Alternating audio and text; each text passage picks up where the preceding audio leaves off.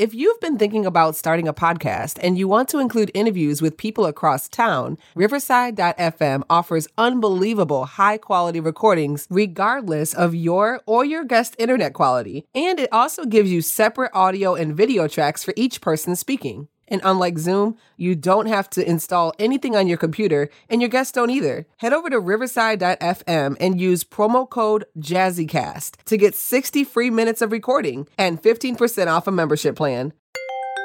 Jazzcast Pros. Hey world, this is a big day. I am live all the places. This is the 100th episode of Healthy Illness Podcast. I have my girlfriend and producer, Jazzy T. How's it going? Here we are. I am frantically sharing the lives on all of my pages as well. So we're going live on Jazzcast Pros Facebook, Jazzy T. Williams Facebook. Where else? You said LinkedIn? LinkedIn, we on LinkedIn. This is the first time being on LinkedIn.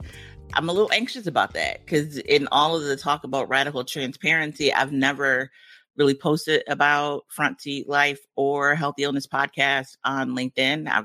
I have stayed away from that space, but like, what time is better than now to just go out there and do it? You know, this is why Healthy Illness Podcast is so important and impactful, because you are willing to try stuff and do things that you are somewhat uncomfortable with in front of everybody. Like, y'all gonna watch me either fly or fail. In either way, it's still okay because, you know, that's life.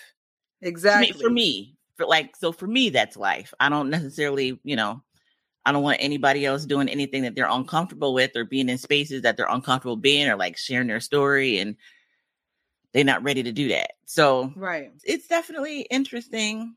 It's 11/11 on 2/11, everyone. This is magical. I have been seeing 11/11 so much in 2024, like almost every day, twice a day. Really? And I know that has something to do with like prosperity and great change. So loving it. That's wait, we are now live on IG. Yes. I figured it out. So 100 episodes of podcasting. It's been a journey, and you have been there from the very beginning without you. So let me just straight up say though, and I know we're going to do some kind of formalish questions that we talked about, but without you, there would be no podcast. There would be no Living the Front Seat Life podcast. There'd be no Healthy Illness podcast. Like, I thought about this for years and just never had and I'm techie. Like, I love technology. I love figuring out new things. I love that kind of stuff. At least I used to. I don't know if I'm as techie as I used to be, but I could not get the podcast going. So, well, why not though? Because this is something that I hear from my clients every time. There's never been a person that's come to me to start a podcast that hasn't said the many months or years that they've been thinking about it. So what is it that goes on in the brain that makes people hesitate about starting a podcast? So for me, it was all of the other things. Like, I was doing lives, I was online. I don't think I was really on Instagram too much then, but Facebook Lives, I had no problem doing that part of it. It was all of the behind the scenes stuff. Like, I wanted to make sure it was connected to all the platforms. I wanted to make sure it was edited, because I'll talk to anybody anytime, but I know for a podcast, like, it needs to be succinct. I had done radio for several years with my day jobs. So I had no problem talking to myself for a half an hour or talking to people for a half an hour. It wasn't that part like that. I think maybe some of the hesitation for other folks. For me, it was the back end work. Like, once I know that I have a problem with follow through. That is, and so I think knowing yourself is a part of it. I have so much content on my phone that I now have a new phone to store more content that has not been shared to the world, right? Like, it's all right here. and it hasn't gone anywhere. So for me, it was having that driving force, having that accountability, knowing that I have a producer that's like, where is the show? Or you talked about something you didn't say you was going to talk about, which is fine, but I still need you to go back and do an episode on the thing you said you were going to talk about. That accountability piece was so super huge. And for me, living like, a healthy illness, living with mental health diagnoses and being able to do the work, which in this case is the podcast, I knew I needed that accountability. Absolutely. That is one of the biggest things. And I feel like I am the biggest help to people on that accountability piece, with the weekly meetings. And hey, your listeners, your audience is expecting it. Like, we didn't go live at 11 a.m. sharp and people started texting you, right? Accountability. My mom just texted me too. Hey, didn't you say you were going live? So we need those people. We all need it, whether we're doing a podcast or doing a business or whatever it is that we say that we are going to show up in the world as. There are going to be people who have expectations of us as soon as we announce that we're going to do that thing. And they're going to be holding us accountable, or they're going to stop checking for us. Like, they said they were going live on Sunday morning, but they didn't. They went live on Wednesday night. I can't count on them, right? And that's what we have to realize as human beings. Stuff comes up, but even if you can't show up, you still have to let people know what's going on, especially if you're someone who is living with mental health conditions that, sometimes things happen beyond your control. And maybe you can talk a little bit about that as well, how somebody with diagnosis has to navigate the world a little bit differently, but still meet certain expectations, or at least, let people know that that's not going to happen as planned. So I get caught up sometimes because I live with official diagnoses, right? And there are folks that do not have an official diagnosis or don't have a mental illness at all, but you still have to learn how to communicate. You still have to learn how to be accountable. You still have to be a responsible human being. Let me say, you don't have to do anything, right? But in this conversation of being there's expectations people, there. yes, yeah. Right. And so it's not just people that have a health condition or a mental health condition. It's all of us. And so me owning that part, like regardless of me having mental or physical illnesses or conditions, I still need to, like, for me, I still want to show up in a certain way, right? Like, having a mental illness is not an excuse for bad behavior. Just like having a physical illness isn't an excuse for bad behavior, right? We understand that we can work through our signs and symptoms and implement tools, whether it's therapy, whether it's medication, whether it's mindfulness, whether it's walking. Like, there's so many things we can do in order to be healthier as human beings, period. You then layer a physical or mental health condition on top of that. There may be more things you need to do, but you still need to understand that there's expectations placed on you. Whether you decide to meet those expectations or not is your decision, but there's still expectations. So along those lines, there are some people on the live right now that have been with us from the very beginning, launching this podcast May of 2021 as Living the Front Seat Life. And then transitioning into the Healthy Illness podcast. So I want to go back and give our newcomers an idea of what the front seat life is all about and how living the front seat life is an extension of that, on the backs of what you just mentioned, as far as having a mental health condition is not an excuse, right? And I do feel like in general population, general consciousness, there is kind of this, okay, some people use mental health or mental illness as an excuse, and people who don't have it kind of get cringy if you say you have one. Then here comes the stigma, and like, oh, well, they're not going to follow through, right? They're not going to be on top of it. I don't know if I should hire this person because they're going to be unpredictable. And so if you can kind of explain your mission of Front Seat Life with that background. Okay, so Front Seat Life was born, I'll say, out of my mental health recovery journey. And so shout out to Cindy and Tayreen and Althea joining us on IG. Front Seat Life was my way of developing tools that I needed in order to be healthy. And so that's what Front Seat Life is, right? It's taking ownership of the car. Like we so often, especially in Christianity, there's this saying, Jesus, take the wheel. But the word of God said, I've made you in my image, right? Like we are equipped to do so much on our own that we don't do. Like he gave you the ability to make decisions. We have free will. So use it to decide to be healthy or not, right? That's your free will choice. Yeah. But for me, it's owning the car, right? It is owning the responsibilities. I am the driver. I have been given my driver's license called life, right? And it's up to me to decide how I drive this vehicle. Do I take the highway? Do I take the scenic route? Do I stop at a rest stop? Hey girl, hey Deetra.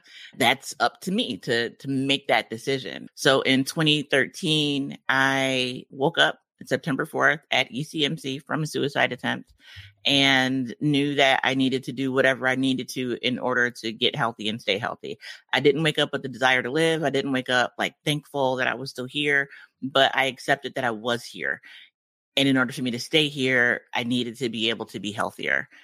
All of the like groups and information I saw online and recovery stuff, they were all meeting people from a place of, we never want you to be in this place that I was already in. I wasn't able to find anything that said, you have laid at the bottom of the ocean. Let's work to ensure that you never get back to that place. And that's what I was missing. Nothing really resonated with me and spoke to where I was. Even in like suicidal recovery, people were expressing joy and thanks for being alive. And I was not there. I wasn't that person at that time. And so I had to figure it out. I was recovering actually in Brylin Hospital. I had this conversation with God, like, listen, I don't want to be here, but I accept your decision. You have to show me how to live if you want me to stay here. And I don't know where. I wish I could remember like the light that went off that said, this is it. I don't know if it was a coloring book. I don't know if I was flipping through a Bible. I came across the scripture, Matthew chapter 5, verse 16. Let your light so shine before men that they would see your good works, which honors your Father, which is in heaven.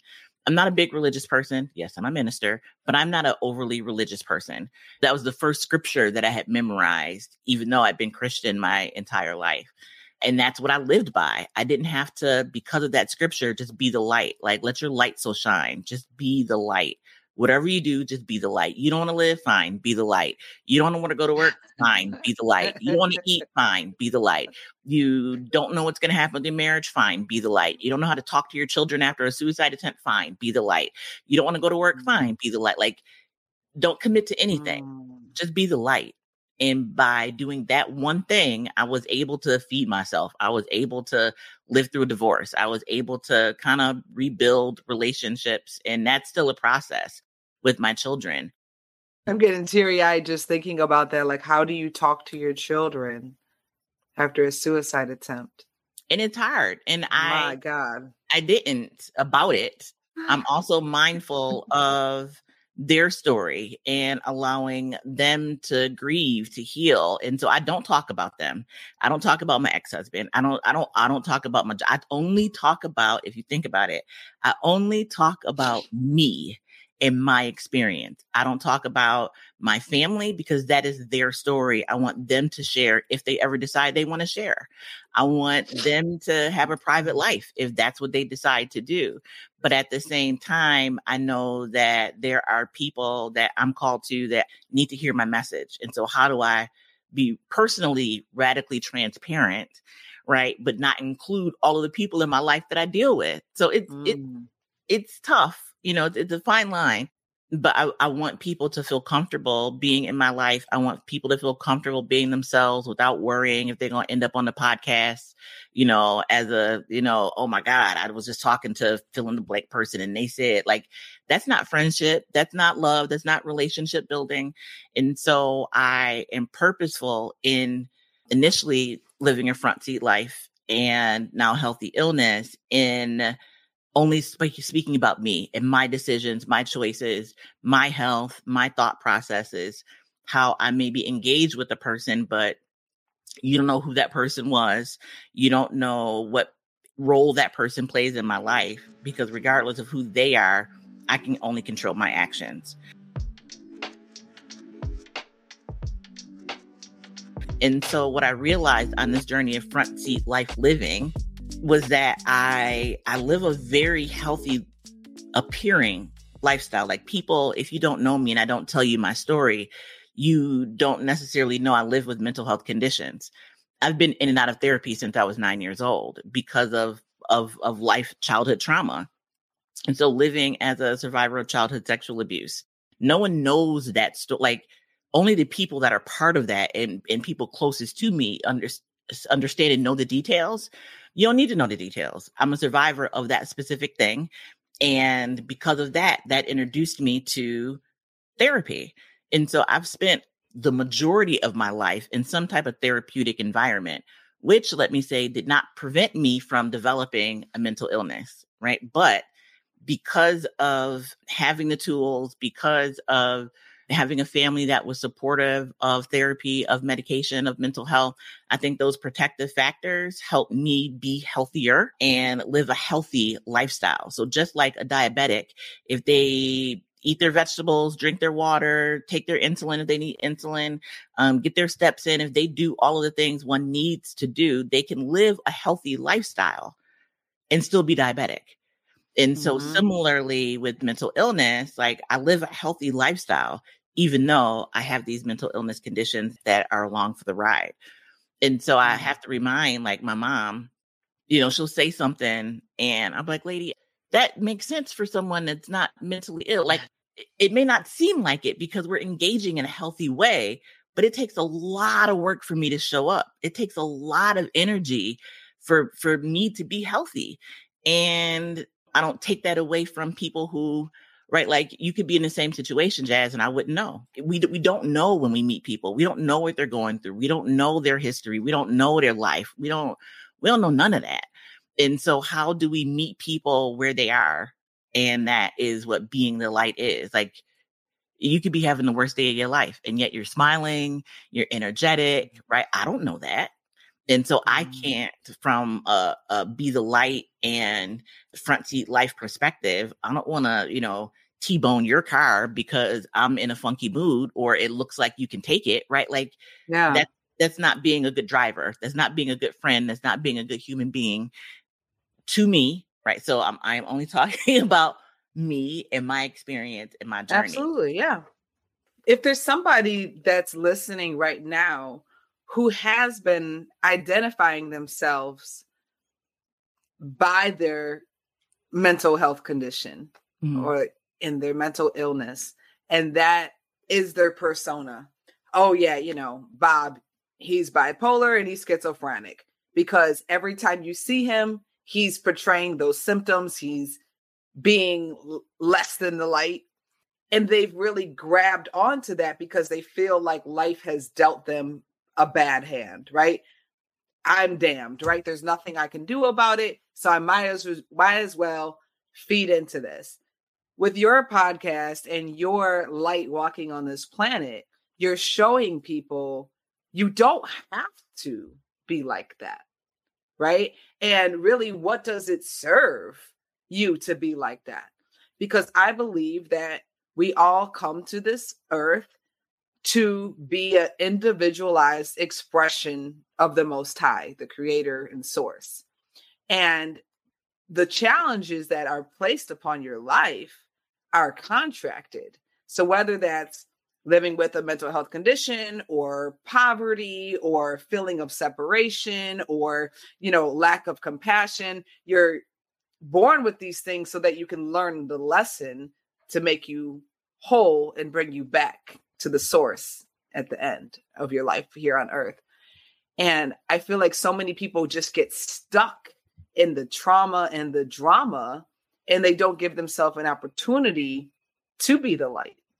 Well, there's two sides to that. One is as mentally healthy people, meaning you don't live with an illness, just like a physically healthy person doesn't, if you're physically healthy, it doesn't mean that you can go run a marathon. It doesn't mean that you can go and join a weightlifting competition. I mean, you could, but is the body Right. prepared for that? Right. So similarly with mental health and mental illness, right, there are degrees to it. And there are people that are mentally healthy, but make poor choices when it comes to their mental health. There is then a group of us who don't have that same choice because of how the brain is wired or whatever's happening in the body. It reacts in a certain way. This notion that we have to fit within this box. And I think that creates a lot of what is labeled as mental illness. But that's maybe a deeper conversation for another day. But for those folks that either have a diagnosis or live with a mental health condition that is not diagnosed, like, it was not my choice to be depressed, right? It was not my choice when my brain was at its sickest, right? It was not my choice to stay in the bed. It wasn't my choice to not shower. It wasn't my choice to cry. It wasn't my choice to want to not live. I didn't choose those things. That was what was happening in my brain without my permission, quite frankly. Right. And so living in that space, like, I know one should get up and go to the bathroom. I can't get out of the bed, right? Like, the thought process of walking 20 feet to the bathroom was so overwhelming that I got stuck on just kick the covers back, right? Like, you got to take the covers off. I couldn't get past that part because once you make the decision to go to the bathroom, you have to pull the covers back. You've got to sit up in the bed. You've got to turn your legs over. You've got to move your body over so that you're facing the door. You've got to stand up. So maybe you need to push up off the bed in order to stand up. Once you're standing up, you got to take one leg and make it move and make it go forward, but don't lose your balance. And then you have to take the other leg and then move that one forward and then decide to take the overwhelmingness of something as simple as going to the bathroom. If you just get up and go to the bathroom, like, you just get up and go. But everything in that space of sickness is that type of thought process. It's not just pick up the pen and write a note, right? It's let me find a pen. The pen's right in front of my face, right? But I need to find a pen. Oh, it's a green pen. Do I want to use a green pen? Oh, maybe not a green pen because green isn't really a traditional color. So maybe instead of a green pen, I'll use a black pen. I really don't like black ink, but I prefer blue, but not a blue pen, but the blue gel pen. The blue gel pen that doesn't have the super thickness because that stays wet on the piece of paper. But the blue pen, that's a gel pen that when you write, it's thick, but not too thick. The ink absorbs into the paper. And then, as you move and write several lines, you don't. Girl, that's a lot. That's a lot. That's a lot. Wow. So you don't write nothing. You just sit there staring at the green pen. Wow. Right? And so in that moment, you got a kid that's hungry. They need to eat. So I can relate on that tip because if I don't plan it out, like at least a day in advance, like, okay, today I'm going to cook. What do I need to be able to cook? What ingredients do I need? What do they like? What are they not allergic to that I can make? How long is it going to take me to make it? Right. All of that stuff. So yeah, I can relate there. And that's because cooking is one of maybe two things that I generally just do not like. I don't like cooking and I don't like bees. So that's like me saying, okay, I have to reach my hand into this beehive to get this honey because we have to have honey. Because somebody said that, my kids say they have to have honey. So I have to figure out a way to get my hand into this hive and get this honey out. That's the way I feel when I walk into a kitchen. And then that probably sounds crazy to some people. Like, what are you talking about? Right. So that's the only way I can relate. Painful. Yeah. Right. And so, I'm not here to judge. And so someone would say to you, girl, just go in the kitchen and cook. Just make something. Well, girl, just get out the bed and go to the bathroom. Right. Or just, go take a shower. Like, I used to measure like how sick I was by how much my underarm hair grew. Like when I showered and shaved, and like that was it. So there was, again, at my sickest, I wasn't showering often. And I would measure how long it's been by how long my armpit hair grew.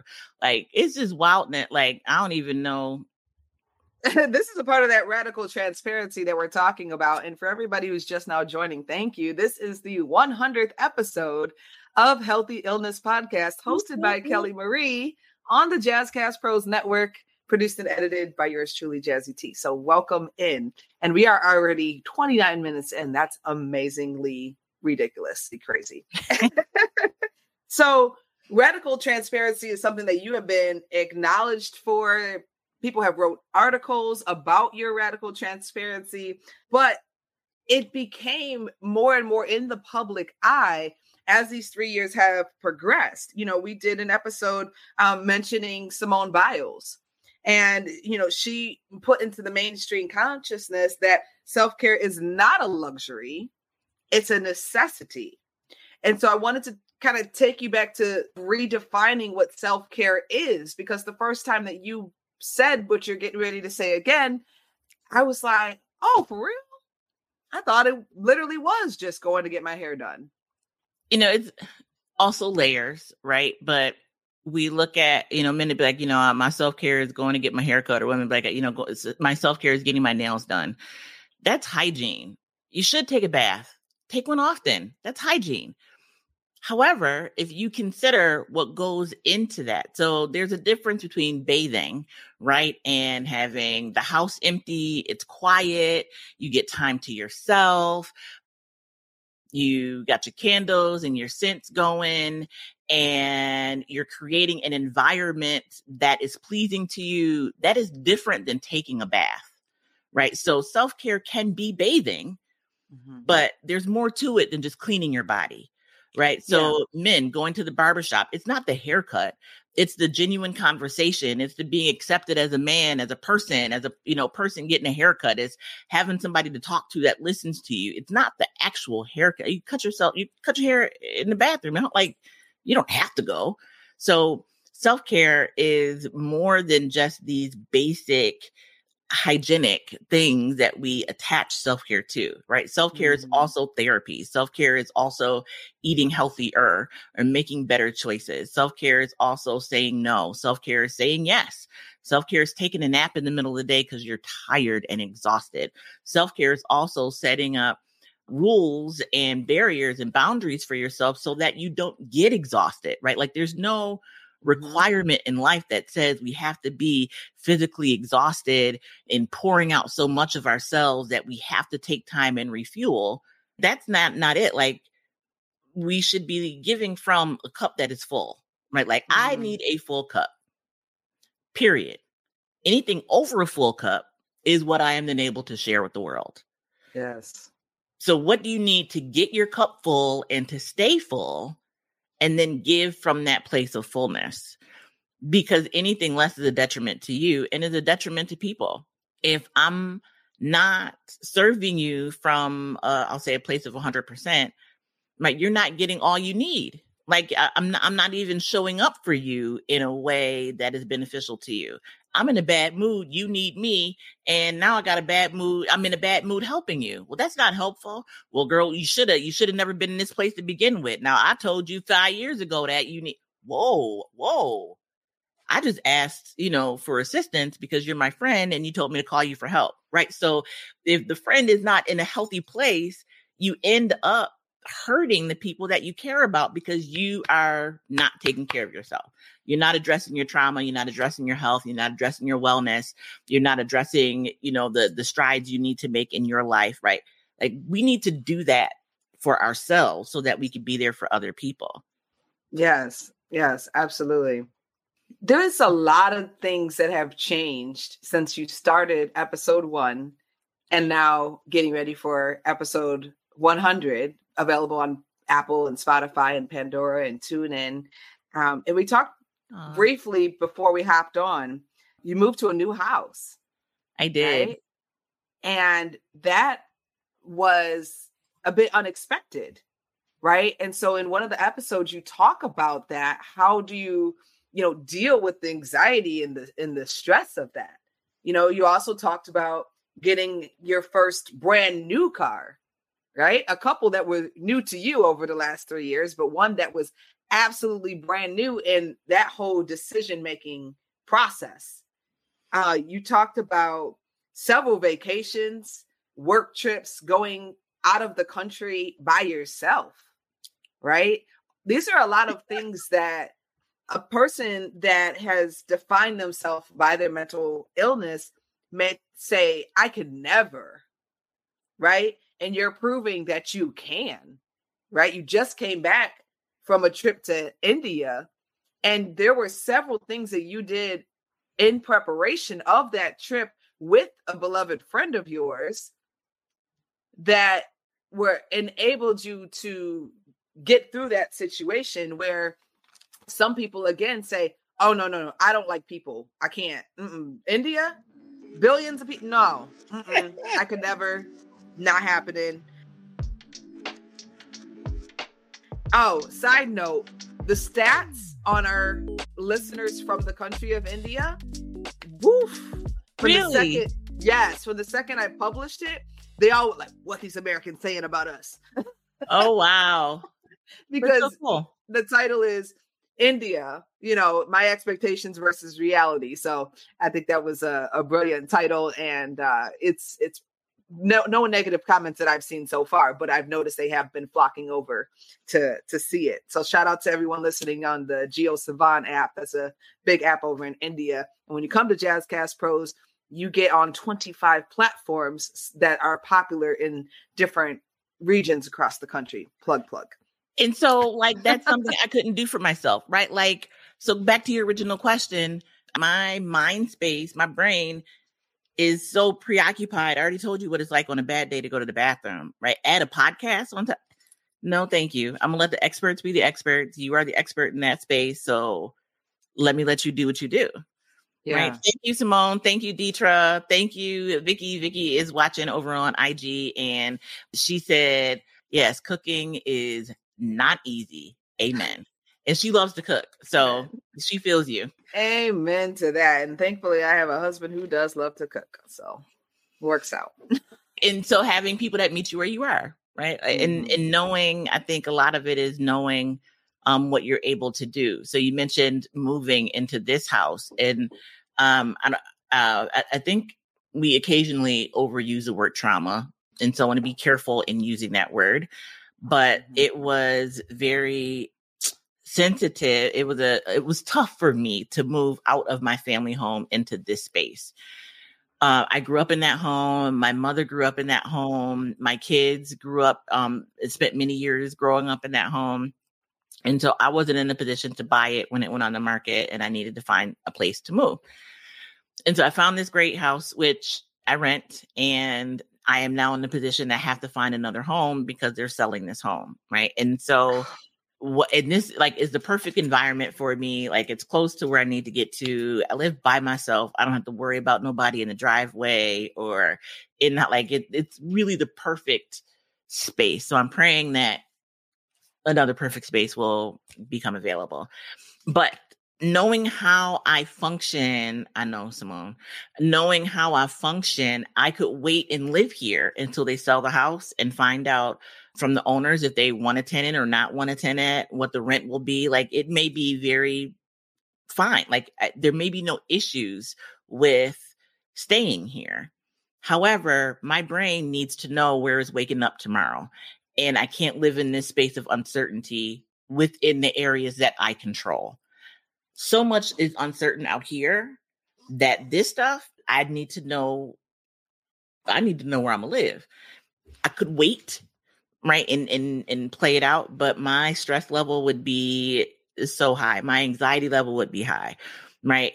I do well with the unknowns when it comes to things I have no control over. But like Deetra knows, know your role, know your goal. That's my new saying. Know your role, know your goal. in this space, my role is to remain mentally healthy. And my goal is to find some place to live that will allow me to maintain my mental health and wellness. Right. So there's some places I can't move. Can I ask you real quick though, because I'm in a similar situation. I just found out that my landlord is putting this house up on the market, but he was like, well, nothing's going to change with your lease. And I'm like, yeah, well, the current lease, but what about when it's time to renew the lease? And right now I'm just like, well, I'll cross that road when I get there. So with you, like, I'm going to start looking now. If you do have the opportunity to stay in that house, but you've already done all the work looking and possibly finding another place, would you still move or would you stay granted that opportunity? Because I know I would feel like, man, I already did all of this work to find this place. I've been stressing about this for months. Like, I already have my mind made up. I'm going to move. Yeah, it's for me, because my day job is so stressful. I work in a space where we talk a lot about race and health and wellness. And that is physically exhausting to do that work, even though it's all in my head. Like, I'm not lifting anything. But it is physically exhausting to do this work every day. My home is my peace of mind. It's my safe space. And I need to ensure that that is maintained. And in order for me to do that, that means for me, I need to begin to find a place to move. If they sell the house and the new owners are like, we're not going up on the rent and, whatever, you don't have to shovel, like whatever the case may be, I would stay. I have no desire to find movers, like that's more expense. Rents in Buffalo are ridiculous for no reason. And so that's a space that I'm a path of least resistance person when it comes to that. There are certain things, there's actually an excellent point. Like, there are certain things at this point of my life that I have realized I need, right? Like, I need to be able to pull into a parking space and not have to worry about whether or not I got some place to park. I need to not be disturbed. Like, music doesn't bother me. I live with the hearing loss. So what noise bothers other people, I literally don't hear.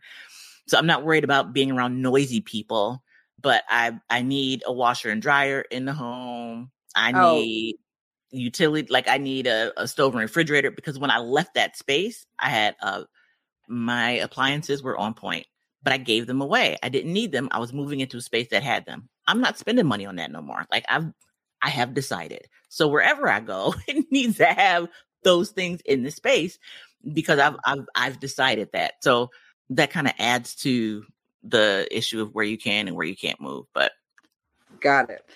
I wanted to ask you your intentions on why you wanted to start a podcast 3 years ago, kind of your expectations, right? So what did you want a listener to get from tuning into Living the Front Seat Life? And now, what do you feel has been the impact of the Healthy Illness podcast? Here we are in February of 2024. Well, it boggles my mind that we've been doing this since 2021. Big shout out to Adri V. I see you over on IG. I initially wanted a space to be able to share my story, right? To share and change the conversation around mental health, to give people a place where they could talk freely about mental health. There's so much contention and disagreement, especially within the Black community, about what mental health is and what mental health isn't. Mm-hmm. At the point that we started the podcast, we were in the middle of the pandemic, and I needed to still be able to reach people because I wasn't able to do events anymore. And so I had a series, The Color Crazy, that was very popular. And I brought people together that live with mental health conditions to talk about their mental health conditions to the community. And so we covered a wide range of topics and diagnoses so that community members could talk to people living with these illnesses and conditions and just realize, I mean, they're literally their brothers and sisters and cousins and mothers and brothers and aunties and uncles and grandmas. And like, we're just people. And to hear people talk about taking medication, to hear people talk about going to therapy, to hear people talk about being hospitalized, having people talk about being schizophrenic and hearing voices and being able to live a healthy lifestyle, even though they may still hear those voices, right? Like how they have grown to be able to differentiate between what is and is not real. So that was my desire, to figure out how to continue that conversation in a space that reached people. Yeah, you definitely did that. And I think that a lot of people got into podcasts, either hosting one or listening to one for that connection, right? And then we went back to work, we went back to school, and a lot of people stopped doing their podcast, right? But you decided to continue. Quick fun fact, at least 50% of podcasters who start a podcast stop around episode 8. We are 100. 100. You know what I'm saying? So like you have beat out a good 80% of people who ever started a podcast, period. Right. And the only ones that are kind of like along the same line have been podcasting since like 2017, 2018, things like that. And I'm going to tell you, they're not Black women with mental health conditions. These are white men who initially kind of started the podcast part, right? Like it really got into the tech and all of that. And it was much harder to start a podcast back then. And it was not as open and diverse as it is now. So those are the type of people who are on episode 150 or 200 and things like that, you know, but you've done it and you did have to take some breaks. So people doing the math 3 years ago, every week, 52 weeks, you should be at 150 easy. But you had to take some breaks and you communicated that with me, right? You said, okay, look, I'm going to take this month off, right? I'm going to take a couple of weeks off. I'm going to come back though, right? I'm going to come back. You had that intention, like, I'm going to come back. Just give me a minute. And I said, all right. And that's one thing that I've learned as a person who does not live with mental health conditions, does not have anyone else openly talking about it. I'm not going to say that nobody else around me has it, but they don't talk about it really. Mm-hmm. And it's helped me to understand what is going on with you so that I can be a better friend to you. And one of the ways I got to be face-to-face with this was in Denver. So you met me in Denver for the largest podcast conference in the world called Podcast Movement. Podcast Movement. In Denver. And there were so many things about my normal way of being and personality that's like, and you're like, yeah, I'm going to come a little late, you know, I'm going to come and then I'm going to go in my room and chill and I'm going to do this and I'm going to do that. I'm like, wait, no, there's seminars happening. We got to go meet this person. We got to network. We got to get our shirts on. We got to, you know, but I was like, I saw you in the hall. So I was, oh, you're here. Great. You're like, yep, I'm about to go to my room. I'm like, but the conference. Okay, Kelly, I will see you when you're ready. But internally, I'm like, no. You're going to miss something. And that was I was only there 24 hours. Like I only came with a book bag. I was like, I'm coming in because I wasn't coming because I didn't want to go. But I'm like, my flight's already paid for, hotel's already paid for. Kelly, just get on the plane and just come back tomorrow. Like, just do it. And so that's interesting though, because I've traveled so much for work. It's not sexy. It's just like a long distance work meeting. When I got there, I was tired because I got up super early to fly back, to Denver, and then got there and was like, I just need a nap. I need a break away from people. So I love people, but I can't do people for a long period of time.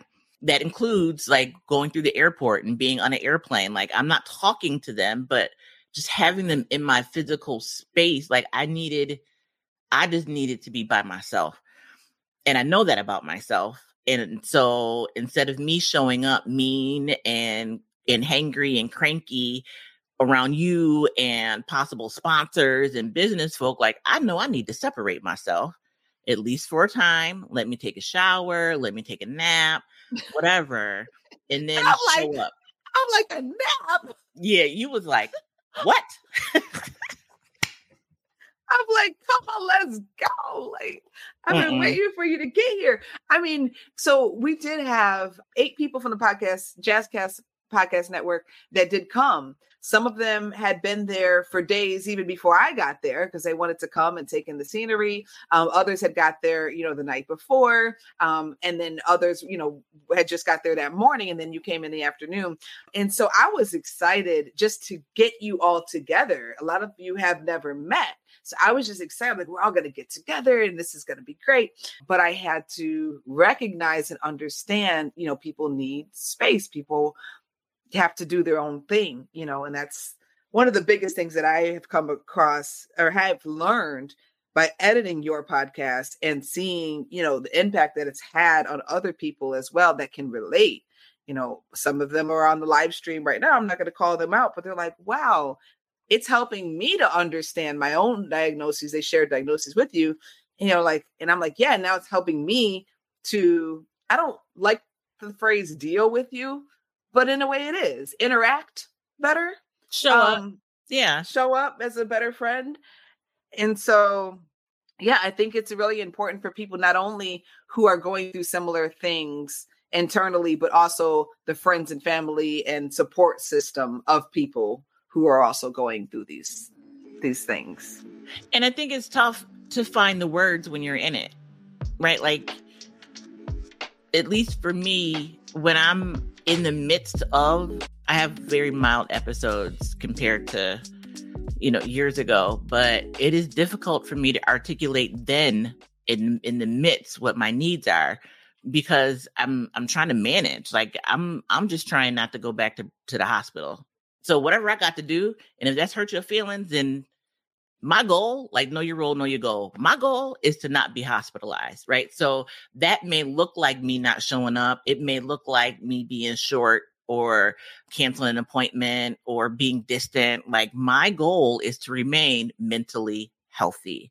And so that may look different to you because your goal is not the same, right? Your goal is to be my friend, to be my producer, to hang out, like whatever we said we were going to do, the goal is different. And so sometimes I think for folks that don't have to experience it, and even for me, so I have friends that have mental health conditions. And so I have to remember, just because I'm feeling good, don't mean that they feeling good, right? Like I need to be aware of how I show up for them.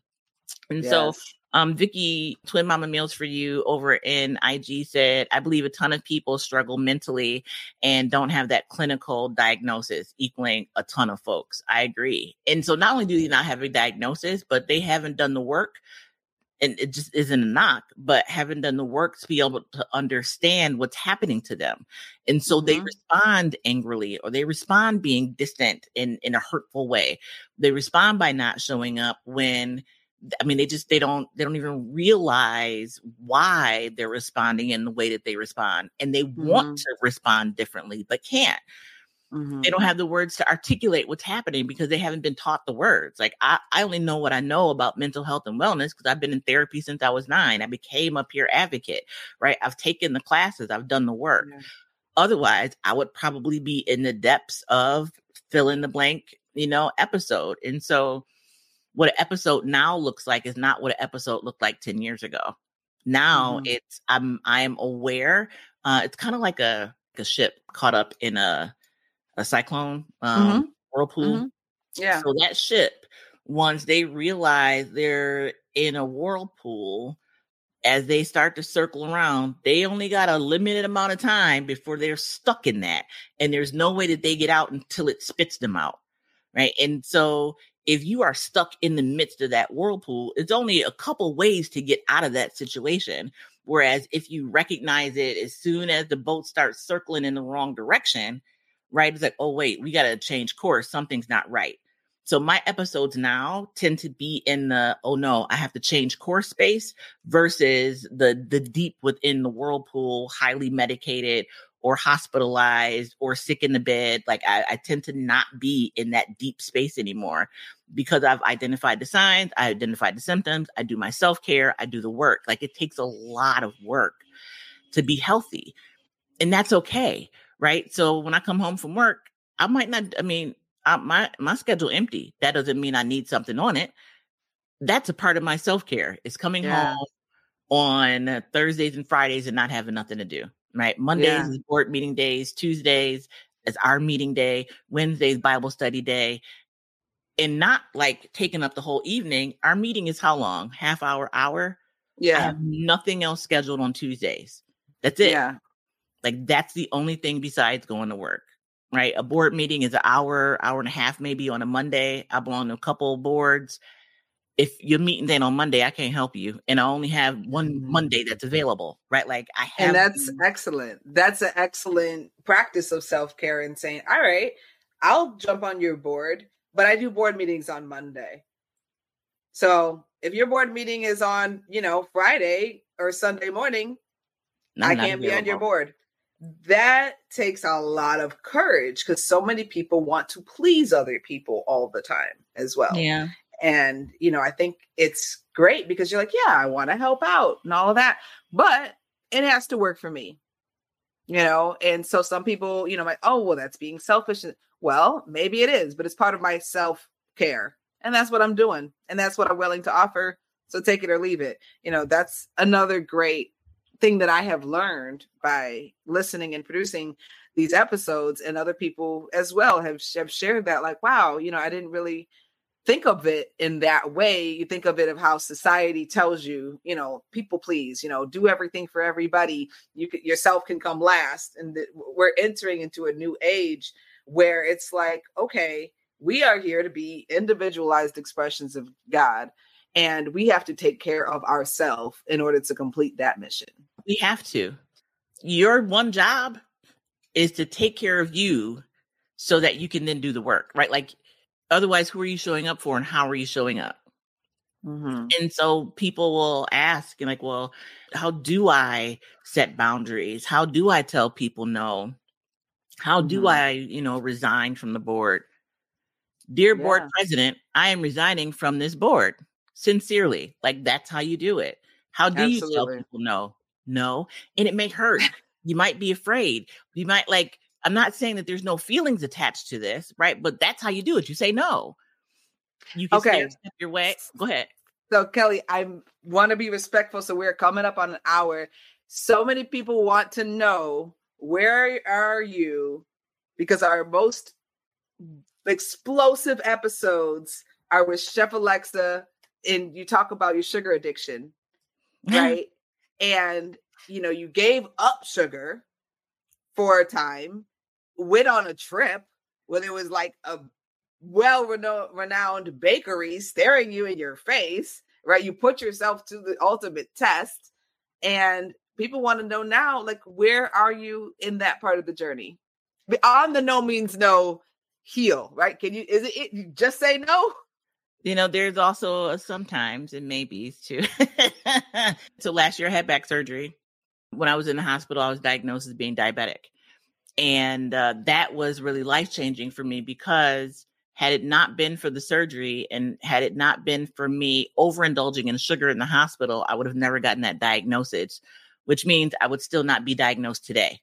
Right. So that is we talk about perspective and gratitude. Like, I'm thankful that I had the sugar issues I had, because if I did not, I would have never gotten the diabetes diagnosis until I was probably so diabetic that there were some other symptoms and would have needed medication and, a whole bunch of other stuff. So they're talking about that cyclone again. So you're just like right there, and you're like, okay, there's the exit, but instead of right. Yep. And so that's really what happened. I mean, I've been able to reintroduce sugar into my diet, but I don't have the draw that I had. Like, it doesn't have the same hold on me. So no more Kool-Aid paste? No. So I stopped that as a child. Well, no, I did have it as an adult, but okay, not like an adult, like a early young adult. But no, that was one of the things that I was like, she really said that. I would have tucked that one in the closet. For those of you who missed the episode where she talked about as a child, she would take packets of Kool-Aid and, a bunch of sugar and just a little bit of water. So you know how you make Kool-Aid and it's like mostly water? No, just a little bit of water just to make like a little paste, get a spoon and eat it. And I was like, ugh. I was like, that sounded gross to me. So delicious. But it was so delicious to you, and it's something that you felt comfortable enough sharing. And I was like, wow, like, girl, you got it going on. And I've been in broadcasting for 24 years, and it's like so many things about myself that I would never share, but it's a part of your process of helping other people to say, look, yeah, I did it. I don't do it anymore. And this is how I got to a place where I don't do it anymore. Yeah. And it's been having friends and family listen. Like my mother was like, oh, so that's where my orange juice went. Cause I also used to eat the frozen orange juice. Like I would just like pop it open and eat it like ice cream. Like a popsicle. It was delicious. And so my mouth is starting to water a little bit. So I'm like, orange juice, frozen, delicious. It's still there, right? We're just having a conversation about it. I'm like, Kool-Aid sugar and frozen orange juice concentrate. But for whatever reason, I don't know why as a child I was like drawn to sugar. Although I did learn that one of my childhood babysitters used to make orange juice and add sugar to it. And so my mom walked in and was like, what the heck are you doing? And so I blame that. I don't know who she is, so I can blame her. I blame that lady for my introduction to sugar at such an early age. But again, if I'm going through it, I mean, maybe people don't eat Kool-Aid sugar. Maybe it's Snickers bars, right? Maybe it's bread and not, sugar. Like people, I believe, need to know that they're not alone. And so regardless of what your thing is, I mean, it could be cocaine. Like, it doesn't matter. Like, an addiction is an addiction. It doesn't matter what the thing is that you're addicted to. Sugar is generally accepted, right? Yeah. Where other drugs are not. I'm also not minimizing substance use and substance use, the cycle of substance use. What I am saying, though, is there is a place and space for recovery. And we have to be able to use those kind of words when we're talking about something that seems simple, like sugar. I mean, sugar's killing people. It's literally killing people. And it's accepted. They put it in toothpaste. Why is there sugar in toothpaste? That makes no sense, right? Mm-hmm. Not to go on the conspiracy, sugar, Oh yeah. Because I'm just like, I got so many things. I mean, Americans are the fattest people on the planet for a reason, right? Like, and this is not about choice. So also, we're not going to go down that road. Let's talk about something else. So sugar, diabetes, I'm doing better. I've lost over 50 pounds since having that diagnosis. And I feel like my old healthy person self, I'm able to do more in addition to being able to walk. I mean, like the surgery was like top notch. Those bars they got back there holding my spine together are like A1, like best $10 copay I've ever, paid for. Yeah. And so side note too, for anyone who is thinking about having back surgery, and maybe you can remind me exactly what kind it was, but they're finding a lot of value in that episode that you were radically transparent in as well about going in, what the thing was like, advocating for yourself in the hospital, and just for them to understand, okay, well, yeah, they're literally going to put bars, in your back. You're going to have a long scar, all of that type of stuff has been very helpful to people who were like, yeah, I'm thinking about having this surgery. They said I need to have it, but I need to know what to expect, So we thank you for being so open and honest about your life, and physically and mentally, as well as emotionally, and relationships and all of the things, because most of us could never, don't want to, but you're doing it from a place of service. And we love you for that. Oh, thank you. Also, that's a part of why I'm here, right? Is to be radically transparent in ways other people can't be, because they don't have to be, right? You don't have to tell the story. I will. Right. Like, I've been there. So let me share what I went through so other people can better understand. I don't take for granted the time that I have on this planet. Like, when I think about the surgery and I was preparing to live a mobility challenged life. Like, I was looking at apartments with wheelchair access. I was prepare. Like, all right, God, I didn't sign up for this, and we did not agree upon this on September 4th. But if this is what I got to do, then so be it. And when I talk to people, shout out to Bobby D and shout out to Tammy. Will just joined. Shout out to you guys. You know, Robert is a close friend of mine, and would, like, in hindsight, was like, yeah, you became a different person during that time. Not a different person, but I had accepted that my life was changing, and nothing said that my life was going to change. I was confronted with the back issue, but nothing said, like, no doctor said that you're going to be like this for the rest of your life. What he did say was, if you didn't get this surgery, you'll be paralyzed. But I got the surgery. Oftentimes we will, at least for me, oftentimes I'm learning to make sure I use my I statements. Oftentimes I will try and worst case scenario a situation, and I prepare for that worst case scenario.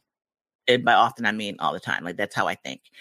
And so for me, in that space of the back surgery, worst case scenario was, you will be paralyzed. How do you live being paralyzed? But I was not able to appreciate, I think, maybe some of the space I was in, because I was focused on preparing for that worst case scenario. And so to be able to walk, like, after the surgery with still having anesthesia in my body, I was able to walk more immediately following surgery than I was prior to surgery. And so that was just an incredible experience and lesson to me about assuming the worst, right? Like, don't assume, maybe prepare, consider, but don't assume that this is what your life is going to be like. And so the same thing for mental health, right? Don't assume that this is what your life is always going to be like. Will you always have challenges? Perhaps. Will you always need to take medication? Perhaps. But there is a light at the end of the tunnel. If we could be more mindful and aware of mental health challenges in young people and get them preventative care, be able to address crisis the first time around, people would be healthier as adults. I mean, the research shows that. And so I do what I can by sharing my life to show that, again, I was in therapy at 9 and I still had mental health conditions pop up, including suicidal ideation and two suicide attempts, one as a teenager, one as an adult. I still believe, though, that because of the therapy, the protective factors, having a family that was supportive, having insurance that allowed me to be able to go to therapy and get medication, having all of those things, having insurance that allowed me to be an inpatient and get the services I needed, like, all of those things helped me be healthier today. A lot of people don't have that. I don't take those things for granted. And at the same time, I know that we can all be healthier if we address things in a preventative way versus this reactive. We wait until someone is laying at the end of the ocean, at the bottom of the ocean, to be able to say, oh, maybe they need help. Like, maybe we could have gave them a life jacket, like, while they were still on the boat. Right.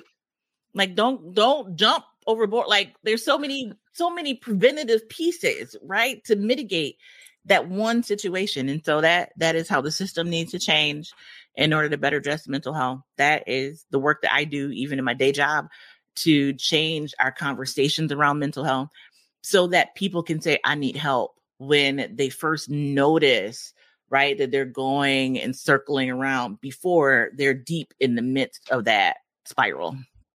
Eye of the storm, yeah. All right. Well, do you want to close this out here? Thank you. Thank you, Jazz. Thank you, everyone that has listened. Thank you for everyone that has been a guest on the show. Thank you for all the listens. Thank you for the love. People listen that I never in a million years thought, would be listening to the podcast. I also realized I don't talk about the podcast enough. Like, people are like, you have a podcast? I'm like, how do you not know I have a podcast? 100 episodes. Yes, we do. Because I didn't say anything about it. Like, why would you know if I didn't tell you about it? Right. So even though you're not very self-promotional, you have close to 20,000 downloads. Yes, you are touching people all over this planet. Absolutely.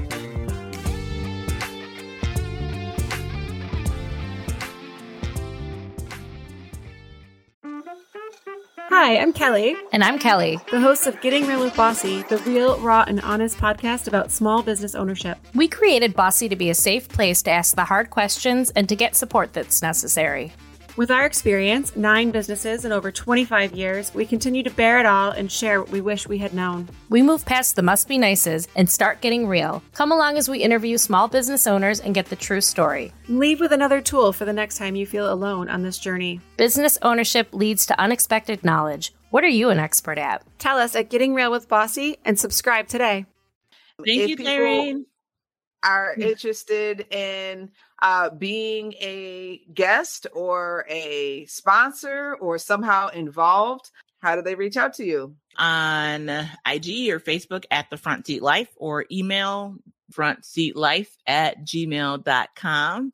The show itself is available on all of the platforms, like whatever platform you could possibly think of, we're there. Why? Because of Jazzcast Pros Network. If you are interested in starting your own podcast, right? Like, do it. Just do it. Whether it's a polished episode that a producer produces or you doing it yourself, do it. Just go out there and do it. There is somebody waiting to hear your voice. There are people that need to hear from you. You have expertise and experience in the thing that you're talking about. Just do it. Do it afraid. Do it scared. Do it worried. Do it unsure. Do it. Ask. Please do. Thank you. Thanks, Mom. If you need someone to talk to, please dial 988. It is the talk line. There are certified people that confidentially will talk to you. No insurance is required. If you're looking for resources, you could type 211 in your browser on your phone, or call 211 in your neighborhood or from wherever you are. And if you're in the continental U.S., they can give you resources in your area specific to your needs. So those are the two big resources that I'd like to share with people. 988 if you need someone to talk to, and 211 if you are looking for resources. Absolutely. Well, thank you so much. Here is to the next 100. To the next 100. Thank you, guys. Thanks, everybody that's on IG, Facebook, LinkedIn. Super scary. Yeah, I'm drinking my coffee with my Snickers creamer. Cheers. Thank you. And love you guys. Mwah. Bye. If you're a woman looking to grow your business, increase brand awareness, and reach a wider audience, Jazzcast Pros is here to help. Our podcast network is dedicated to helping women like you create your own podcast. With our expert team handling the technical aspects, you can focus on connecting with your audience. Get the support you need to start your podcast and take your business to the next level. Jazzcast Pros. That's the power of podcasting.